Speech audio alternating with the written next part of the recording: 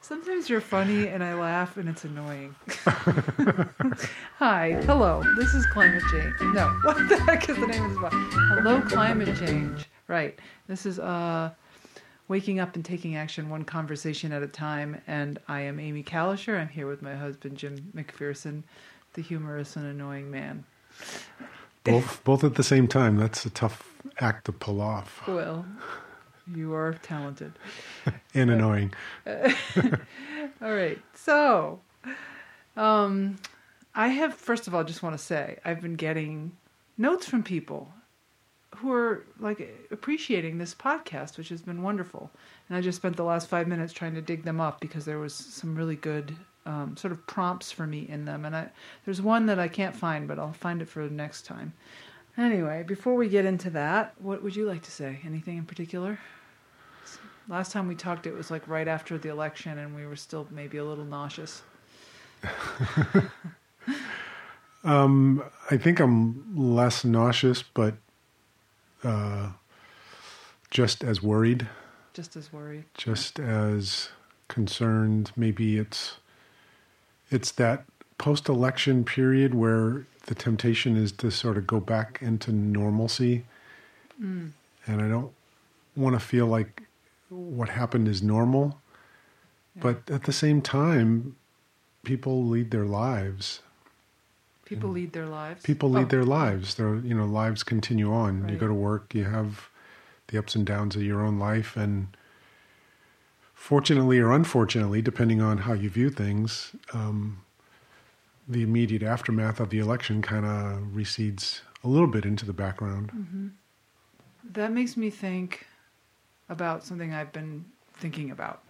That's a weird statement. But what I mean to say is, I kind of come back to some thoughts I had last year when we were recording about how trying to have conversations with people about climate change who are just can't at all. We talked about this the other day, I think, about this time being at a party and talking about it. And a friend of mine at the party just wanted to talk about going sailing with her friends. And, at one point said, can we change the subject? I wanted something more pleasant. And I felt a pang of pain about that, but I also felt compassion for her because, you look a little deeper into this story and this is someone whose husband just died like in the last 6 months and who's just trying to whose way of handling emotion was to outrun the pain. And to ask somebody who's trying to outrun such deep personal pain to look at something like this is a very big ask. And then I also mentioned this other friend of mine who was just having a baby and was also dealing with a lifetime of having to care for her crazy and that's not a very nice word, but her mentally ill and also physically ill mother. She had gone through college having to make decisions about her mother's medical care while the rest of people were just trying to get their homework done. And the upshot for her was some part of the sort of aftermath of all the trauma she'd been through was where she had sort of couldn't go to sleep unless she double checked that the oven was turned off and those kind of things, like just things that she had control of, she would hyper control. And I guess they call it obsessive compulsive disorder. In any case, the idea of asking her while she was extra stressed because she's now bringing life into the world to think about this was also a big ask. So it just sort of made me think, okay, so the key to, when we're faced with this great big denial in our country, we could get angry about it, but we could also get more compassionate about it with the people in our lives who just maybe aren't technically in denial in terms of, yes, it's happening, no, it's not, but are in denial of the work that needs to be done because it's just too much for them to take on. What are your thoughts? Well, I was just thinking about, I don't know, maybe this is not an accurate reflection of how humans operate, but it just seems to me that we always pay most attention to those things that most immediately affect us. Mm-hmm. So if our house is on fire, we go and get a bucket or a hose and try to put the fire out because that immediately puts us in danger. Right, yeah. And then we pay progressively less attention to those things that are of an immediate nature. And climate change is like one of those tricky ones where it's far off for those of us right here. At least that's our perception in our daily lives. We're not immediately affected, most of us. And even when we attempt to say, well, there's the droughts are more pronounced, the rainfall is larger, the flooding situation is getting worse, people can still sort of write that off as that's just nature going through its normal stuff. And I think it does dilute that sense of urgency. Like most people can push this away when they look at what are the things that I need to pay most attention to today or tomorrow or in the next year. It's not the melting of the Arctic. It's what's the next thing that's going to affect me and my family. But you know what? It's not. I don't think it's just that. It's also that if your house is on fire and you get a bucket or you call 911, whatever, there's something you can do. You know what to do. Right. The other part is that people maybe, can look at this long enough to feel how urgent and desperate it is, but they still don't know what to do. Yeah. And there's lots of voices that are going to tell you what to do, but at that point, it's hard to know who to trust and you get overwhelmed. Right. We've talked about this on the podcast. In fact, I interviewed someone who wrote an article about it that introduced me to the idea of the what is it called? It's a psychological phenomenon. The example that she gave was she was in a train and somebody was having a seizure, and the parent of this child, and the child was yelling, "Help, help, help," but no one was doing anything because everyone was frozen. And it was partly not knowing what to do, and also partly thinking there's someone else better qualified probably, or someone who's sitting closer to them, or just, sort of the idea of taking, it's a bystander effect. That's the thing. So we have a sort of bystander effect going on where we all freeze in the face of what this is, thinking, well, we don't know what to do. Somebody should and does. And now we're having a president who's committing to ending funding for studies from NASA, our National Air and Space Associate. What's the last A? It doesn't matter. Aeronautic and Space Administration. Something like Yeah. So, and they're been able to publish through satellite imagery. They can see how little water is left in the ground in places, and they're really able to make this concrete. I think in a way, part of what you brought up was the idea of denial about the cause, but there is also, we're at a point now where it's not just about stopping causing it, it's also responding to we're already too late for. And that part is that doesn't have to be controversial, It's like whether or not man is causing it, it's happening. And yes, obviously it would be great if it would be even better for us. Like my friend who's checking the oven repeatedly because it's something she can control. I think actually there would be some sense of relief if we could see the problem and also see that we could change it. But regardless of that, we still have issues to address. And I honestly think that a lot of people in positions of power, we've disagreed about this, and I honestly don't. It doesn't even feel important to me to understand what's going on psychologically with Trump. It's really much more important that we just figure out how to work around him or shut him down. But I think it's very plausible that there are people who are in positions of power and wealth, controlling resources, who have been positioning themselves for scarcity of water and other resources for a long time to be in ownership of those resources. There's a great documentary about water.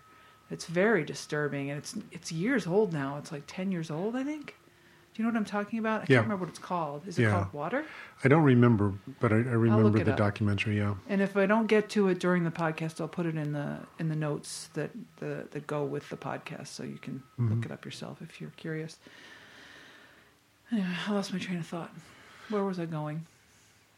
Where are you going? You have a thought. Different places. Okay. When you were talking about water, I believe it was, gosh, I'm embarrassed I don't remember. It was either Peru or Bolivia, where they were recently talking about the impending water shortages because so much of their water is from glaciers. Right. And those glaciers are melting. They're not going to be able to yield the kind of water that they have historically, fresh water. And they're up against a real potential disaster in that their water supplies are dwindling. Yeah. And that's the kind of stuff that is real. I mean, that becomes the fire that is now encroaching your house. Right. And unfortunately for us, I guess, we still view it as this other country's problem. Like, we don't see our connection to that. So for somebody who doesn't see their connection to that, what would you say if they were saying, well, how are we connected to that? It's a good question. Well, it still is a longer connection. It's not immediate, but ultimately, when countries around the world have shortages or droughts that lead to mass dislocation of populations, that creates a lot of political instability that can lead to a lot of unrest that can eventually involve us. If these are countries that we're allied with and you have potential overthrows of their governments, or you have, as in the Middle East and African countries, you have refugee crises that I mean, this could be the new norm, where you have whole populations that need to leave. They can't survive where they're at, and in order to save their families, they need to leave where they're living. So that hasn't immediately impacted us in the way that it has other countries in the Middle East and Europe and the whole Mediterranean area. But it could. Yeah. It certainly could. We have a very large southern border. And, Donald Trump has not said, I'm going to build the wall to keep out those people fleeing from Bolivia. The effects of climate change. But that's the upshot. That's another potential upshot is people, for the sake of survival, are going to move. Yeah. So here's some thoughts that came to me about the connection. Here's like one really fundamental connection when I think about when you're a child and you're growing up and you're learning about the world, and you learn that, maybe down the street from you or maybe across the planet from you, there are people who are struggling to survive, and probably a lot of them not surviving. We hear about that all the time. But you learn as a child in our privileged world that you get maybe directly or indirectly the message that there's nothing you can do. And you also get the message that we're all in a certain survival mode. And those of us who have need to hold on to it because it could be us. And a different model of being human in the world could be that everyone is us. That there is no other, there is enough resource and enough, not only enough stuff like resource like water, food, land, but there's also enough technology to use that well so that everybody is provided for on a basic level. And imagine how different the world would be if we grew up with that kind of idea. That nobody's in danger here. You don't have to just kind of shut down your feelings about that other stuff, those other people, the idea of other. You get to actually be part of a world that takes care of itself. And I think it's really hard to overestimate how deeply and profoundly that would change the way we live. I think there's so much that we do to insulate ourselves from feeling bad about things and feeling bad about ourselves because we're allowing that, for example. I think, all right, so like another person in our life that we were talking about or a family and that we know that I was saying that I was seeing how much middle class kind of pressures of having nice things and looking a certain way were affecting those people, to the point where they're like have remortgaged their home many times, and even though they have way more income than we have, are feeling a financial stress that is significant. How that's another example of people in our lives who are not really able to really respond to climate change because of this. And I think that it's an outgrowth of that insulating ourselves from feeling bad. We insulate ourselves. Well, I have the right things. I'm okay, And it's true that there is confusion in our society that if you show up without the right clothes on or the right grooming, that you're going to be considered suspect in some way in certain environments. Yeah, you're not like going to church in jeans or whatever it is that happens to be in your little world. If going to a job interview or going to work in the wrong clothes or wearing the same clothes repeatedly because you don't have as many, So anyway, all of that serves as, it just becomes part of a sort of a downward spiral of feeling bad that we just have to keep insulating ourselves even more. Like, why do I have all this nice stuff and other people are starving? Like, and I don't know what to, I think I'll watch this show that will make me laugh because this makes me feel terrible to even think about. Anything you want to say? Well, I mean, I have a lot of thoughts. I mean, one of them is, growing up in the United States, we're really just immersed in this consumer culture. And in some ways, we're sort of taught, like, you're doing a good thing by going out and consuming, by spending, by keeping the economic machinery, well-oiled. So in some ways, the acquisition culture of just keep accumulating more and more is very much reinforced where we live in this, in the United States. You don't really get many pats on the back for downsizing your home, or deciding to not buy the new car. Nobody throws you a housewarming party because you decided to, insulate your attic to make it more energy efficient, versus going out and buying a home that's twice as big as you really need. People don't directly give you those pats on the back that much for doing those other things. They just give you more status. Like there's that feeling that because you have more wealth, it means that you're smarter.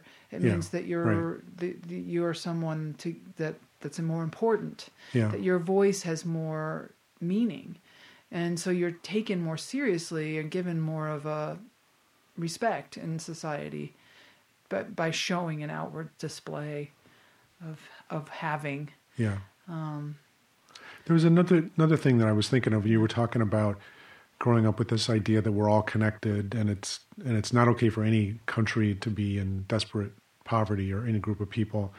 And I'm just thinking historically, we have up until recently been moving in that direction. Like after World War II, there was a real attempt to integrate the world more in terms of our connection. The creation of the United Nations and a number of other sort of global initiatives that were designed to begin the process of not letting so many people fall through the cracks. And unfortunately, many of those things are more symbolic than they've actually been able to yield real results. But there was a statement on the part of the world community that we are all connected, and there was a declaration of human rights and beliefs that certain things were inalienable rights to people. They weren't just commodities that they had to figure out how to purchase.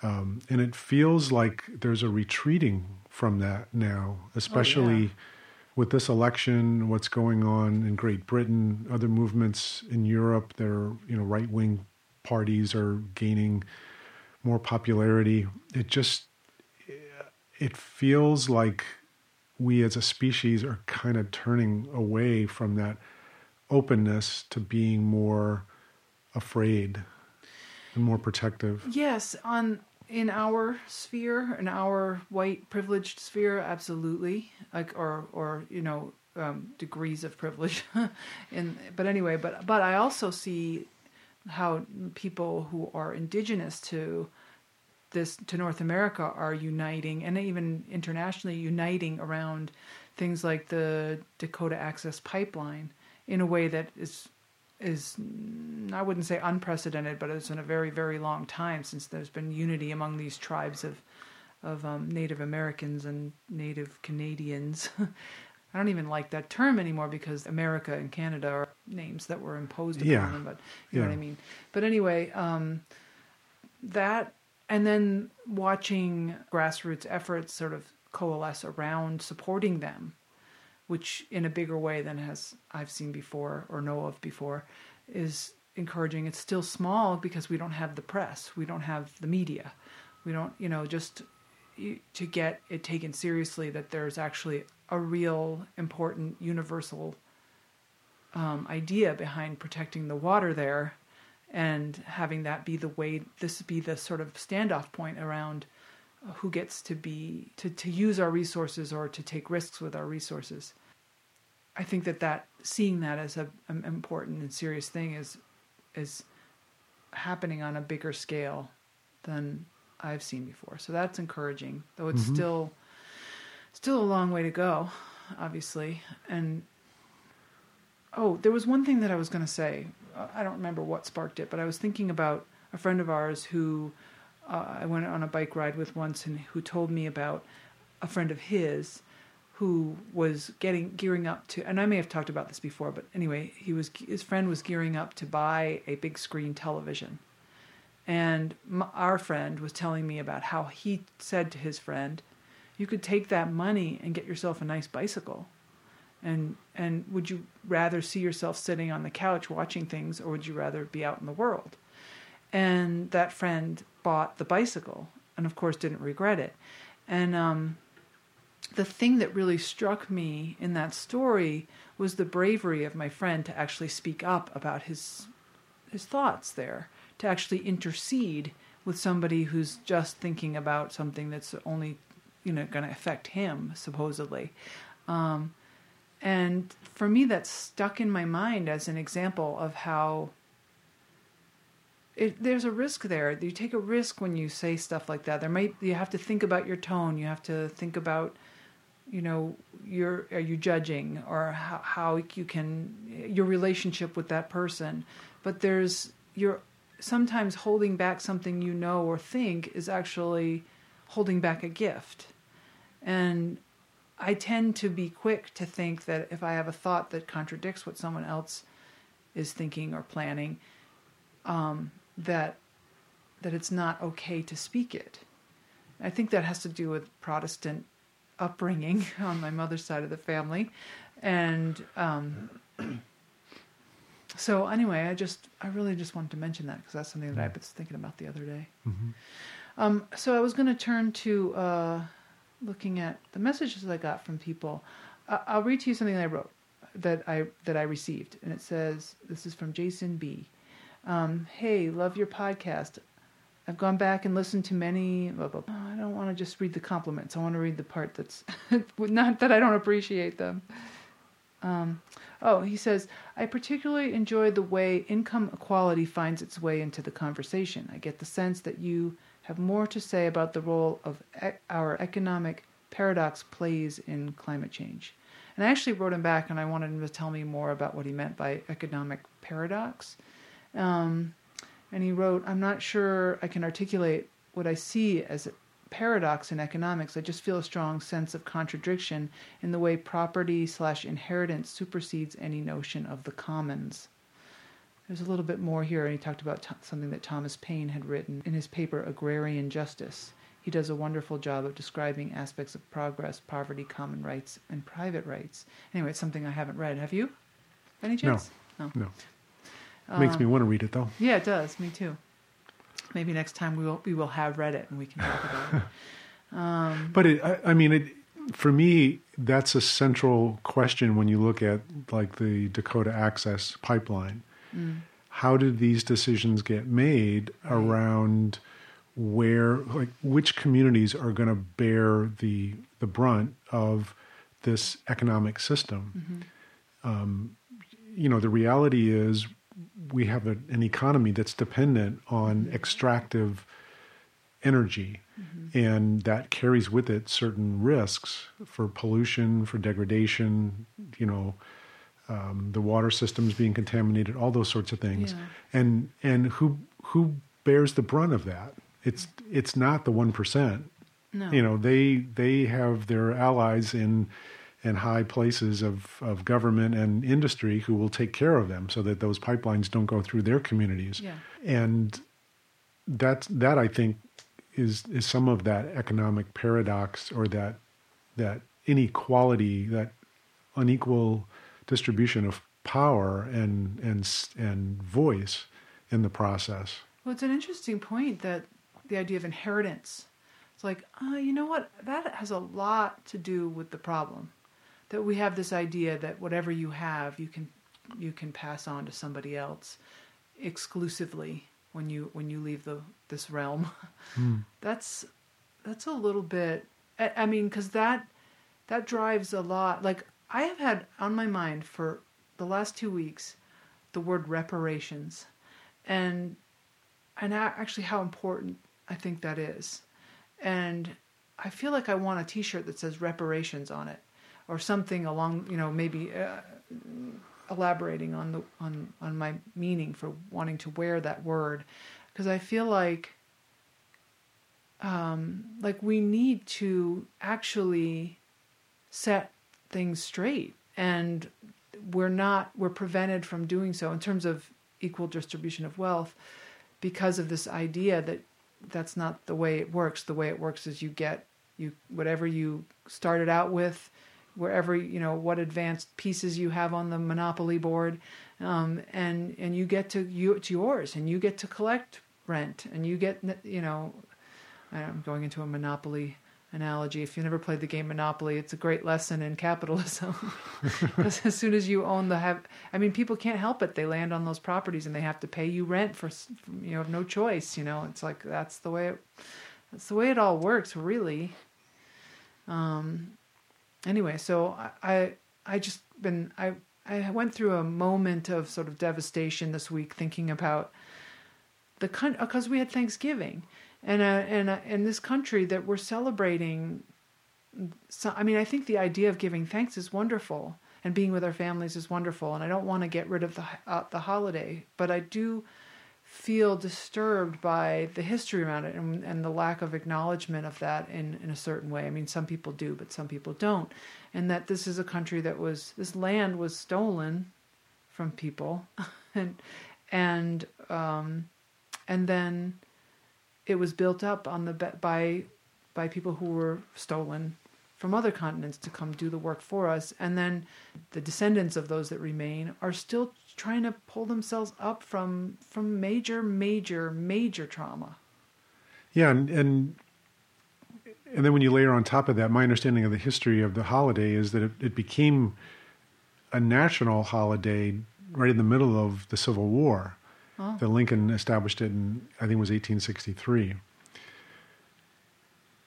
So there was a recognition that we're going through this like major seizure in our nation of, all of these southern states wanting to break off, and there's this potentially fatal blow to us as a united people that's going on, and there's a need to acknowledge those things that we're grateful for about this country as well. So I don't know. It is one of those holidays that I kind of like. Yeah. I like the spirit of it, of Thanksgiving. The historical part of it, it's our myth. It didn't really happen. There wasn't like a big feast with turkey and all this kind of stuff. Yeah. There was a lot of mythology that's grown up around, the actual occurrence. Mm-hmm. But I don't think there's anything wrong with the sentiment behind it. The sentiment being of giving of thanks for what we have in our lives. Yeah. And recognizing that there was a historical context that we're sort of replicating that only bears a little bit to the reality would probably be helpful to sort of reclaim the actual historical perspective. I have a lot more problems with other holidays, especially Christmas. Yeah, well, it's all about consumerism. Especially, as we talk about climate change. Yeah, like we're on the verge of the the most deadly season we have in terms of impact on our climate. Right. As we madly rush around to buy stuff that's manufactured from polluting industries. My nephew, who's in college, sent a Snapchat photograph of a woman standing by her car in a parking lot with the trunk open, and the car is she's just sort of standing there, not moving, just looking at the inside of her car, which is just jam-packed with shopping bags. And he wrote as a caption, "Contemplating life choices." And I just felt like, oh, well, I'm glad that he's thinking that way. This is a child who had a whole toy room growing up, like a room with shelving and just toys to the ceiling. That he's thinking, that this is actually a choice. That you don't have to live like this. Yeah. You don't have to make this choice. Right. But I was saying to Beth last week when we talked that, I had tried my Christmas experiment last year asking for people's action on climate change as a Christmas present. And this year I think I'll just ask, I'll be much more pointed. I'll pick some place that I want them to donate to rather than buy me things. Right. And I mean, I like the experiment because it was an attempt to engage people on a level that would go beyond, the one little drop in the bucket towards me. And I think that it was successful in that it made them think. But ultimately, there's probably further I can go in that regard to be even more of an example of it, It's funny, as soon as I decided that I was going to do that, I started thinking of things I want. So there's actually two directions I can think of going here, and we probably don't have time to go in depth into both of them, or there may be something that we can explore down the road. But let me tell you what they are. One of them is to talk about the idea of reparations and what it means, and maybe there's some research I need to do, or maybe there's something that so that's a possibility. What it would actually practically mean if we were to actually try to take that on as individuals and as a society. And then the other thing is, and I'll just tell you the thought. I was thinking earlier when we were talking about Bolivia and being a child and thinking about, thinking of us as a one big us, humanity, that, and also with climate change, really bringing it into sharp relief, the reality of the number of human beings on the planet being an issue, as we can keep expanding the size of keep expanding our numbers for indefinitely, but we can't because the planet can only hold so many humans. I think of what Naomi Klein said when she was asked about this in a talk that I watched online, when she said that she feels like the issue of population growth is overstated, in that the people that are being targeted when you say that are usually the poorer people, the black and brown people, and that when people are given the resources they need, they have less children. They choose to have less children. Right. And, I found myself thinking that this actually ties into feminism, because women are not empowered to be in charge of these decisions in the way that they should be. And the way that when you grow up as a girl in society, in most societies, you get super protected or judged for your decisions around your sexuality in a way that that male children or young adults do not get judged or controlled.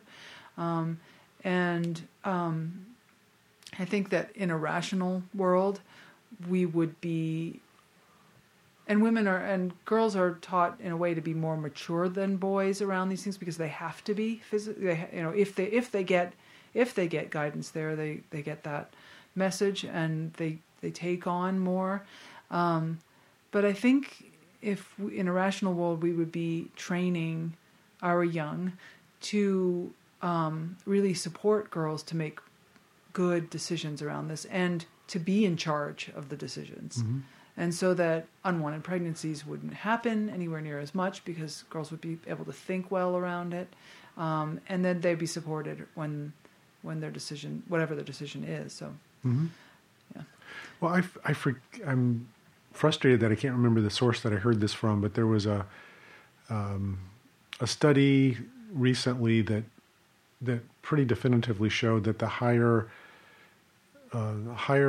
level of educational attainment that girls reach, the lower number of children they have. Right. So it's not a big mystery. If you're really worried about overpopulation, one of the approaches would be to make sure that girls get good education, and that as they see their options in life open, they will choose to have fewer children. I mean, if you're living in a society where your worth is based on the number of children that you're able to surround yourself with, and your sense of security is based on the number of children that you think can take care of you as you get older, then you'll do that if you don't see other viable options. Right. And it's not that they're less intelligent because they're not educated. It's that they're making the smart choice. They're making the smartest choices based on what are available to them. Yeah. Right. So, reparations? Do you have any knowledge about that? Reparations in terms of what and who? Well, the term is usually comes up around the idea of black people in the United States around the aftermath of slavery. But I think it could be applied more widely. But we could start there. Yeah, I mean we paid reparations to Japanese families who were interned during World War II. So this isn't a foreign concept. Right. There is a mechanism. We've done it before. Where it gets tricky, not tricky. In order to pay reparations for something, you have to believe that something happened that you should repair. Okay. So at a certain point, we recognized that rounding up Japanese Americans and putting them in camps was really wrong. Right. And we wanted to pay for that. We've at least acknowledged that slavery was wrong, but I don't think that we've even remotely come to grips with the impact that it's had on our country as a whole, for African Americans in particular, and that we feel an obligation to have to somehow repair that. Like we'd like to think that wound is now healed. Well, we abolished slavery, we had the civil rights movement, it's time to move on. That's been healed. And nothing could be farther from the truth as far as I can tell. I mean, I don't think we've even come close to acknowledging how much of our country was based on slavery. I think, okay, so let me now point the lens a little bit more focused on one place where it looks like more liberal thinkers are stuck, possibly including myself. And that is where we think, like you just said, that we couldn't possibly be further from the truth with the idea that it's over and that it's healed. It's not. However, I don't want to have to give up my, whatever privilege, or I don't, And my first thought about it is really that, well, if you look at the distribution of wealth in this world, in this country, the reparations aren't going to really come from me. They're not. I mean, there might be, like I could imagine $100 coming out of my yearly income towards it, where millions of dollars comes out of Donald Trump's or someone else's, but then there's also, like, when you look in the South, then it gets really problematic. Like, well, when I was in my 20s, I met someone around my age who owned 200 acres of land because it was in his family, and that was like northern Florida. There had to have been slaves, Yeah. and like how Right. is it that he owns all this land? I mean, obviously he didn't save up and buy 200 acres. He's freaking 26. Right. I mean, I think, in my own mind, the only way of really doing this at this point is to have national policies that acknowledge the damage that was done to African Americans and to initiate policies that directly benefit them because of the history. So there would be massive funding of schools in Black communities, right. Infrastructure projects, ways to enable African Americans to amass capital. Mm-hmm. I mean, the inequality around how much whites have in terms of capital versus blacks is really stark. Mm-hmm. So, things around home ownership, starting businesses, all kinds of ways to affirmative action. Yeah, well, hiring. Yeah. I mean, that's one that we did take on from recognition. I mean, in some ways, that's one little piece of reparation. Right. It's not nearly enough. Right. It's. I mean, but I was asking if that's what you're thinking as one of the things. Those kinds of things, Yeah. right? I mean, you could take on a process of, and this I think would be way too much to actually pull off, but you could go through a process of trying to identify individual families who can trace their lineage back to slavery, and property owners, white property owners who benefited from slavery. But I just think that would be too difficult, and I don't know that it would really get us to where we want it to be. Which, well, we want to be in a place where we start to see race as a mythology, that there is such a thing as different races. Right. I mean, it's sort of like saying brown-haired people are a different race from blonde-headed people. Yeah. Like it's just it's artificial. We've come to accept it. We've come to not only accept it, but like not even realize that there could possibly be a question. But ultimately, it's it's sort of like your family looks different than my family. We're different. Yeah. Just it's overblown. To say the least. So, we could get into a place where we even codify that even more, and that I agree with you, it could be problematic on a lot of levels. But I like what you're saying about at least societal changes.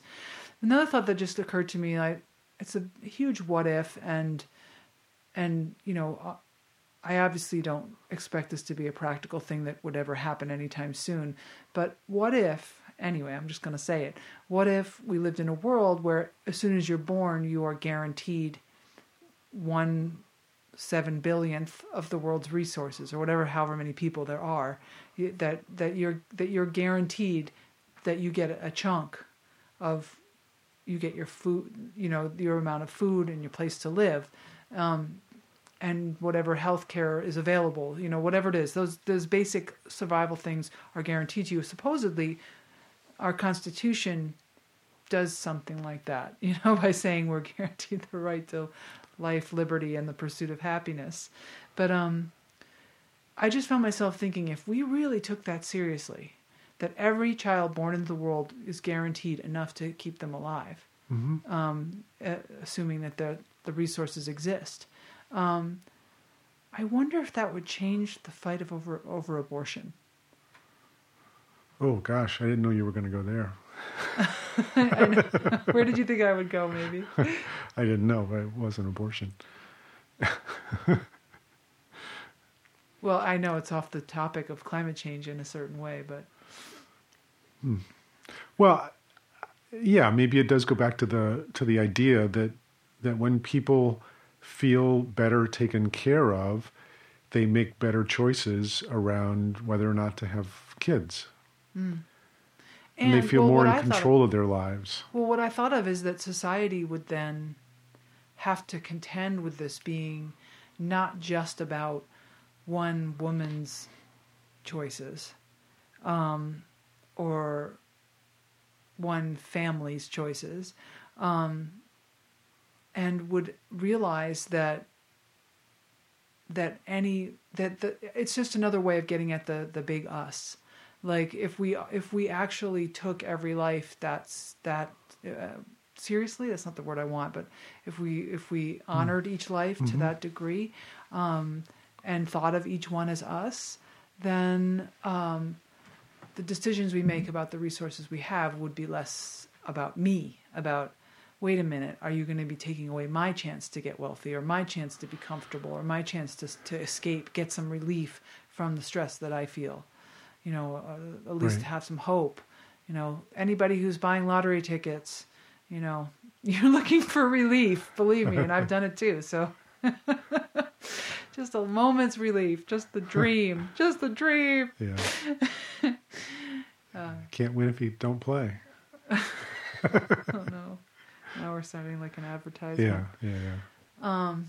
Anything else you want to say? No, I don't think so. Okay.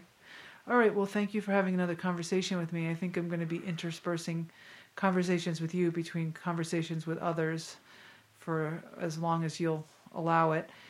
One thought I had is that if I'm having regular conversations with you, my husband, who I find funny but a little bit annoying, but at least able to listen, and we're on the same page with a lot of our thinking, then perhaps I would be brave enough to take on conversations with people whose thinking is further and further from my own, and basically just give them a chance to talk it out, and maybe just ask them a few questions. So some of these podcast conversations may at some point become conversations with people who think completely differently than I do about these issues. But who may be less annoying. No. But the point being that if I can imagine doing that, alternating with conversations with you, then, I think I might have a little more attention spare to listen to things that are different than my own thoughts. So let's see what we can look forward to there. hellocc.info is the website for this podcast. You can subscribe on iTunes. You can get it on Stitcher, wherever you get podcasts. So stay tuned. All right. Thanks, Jim. Yep.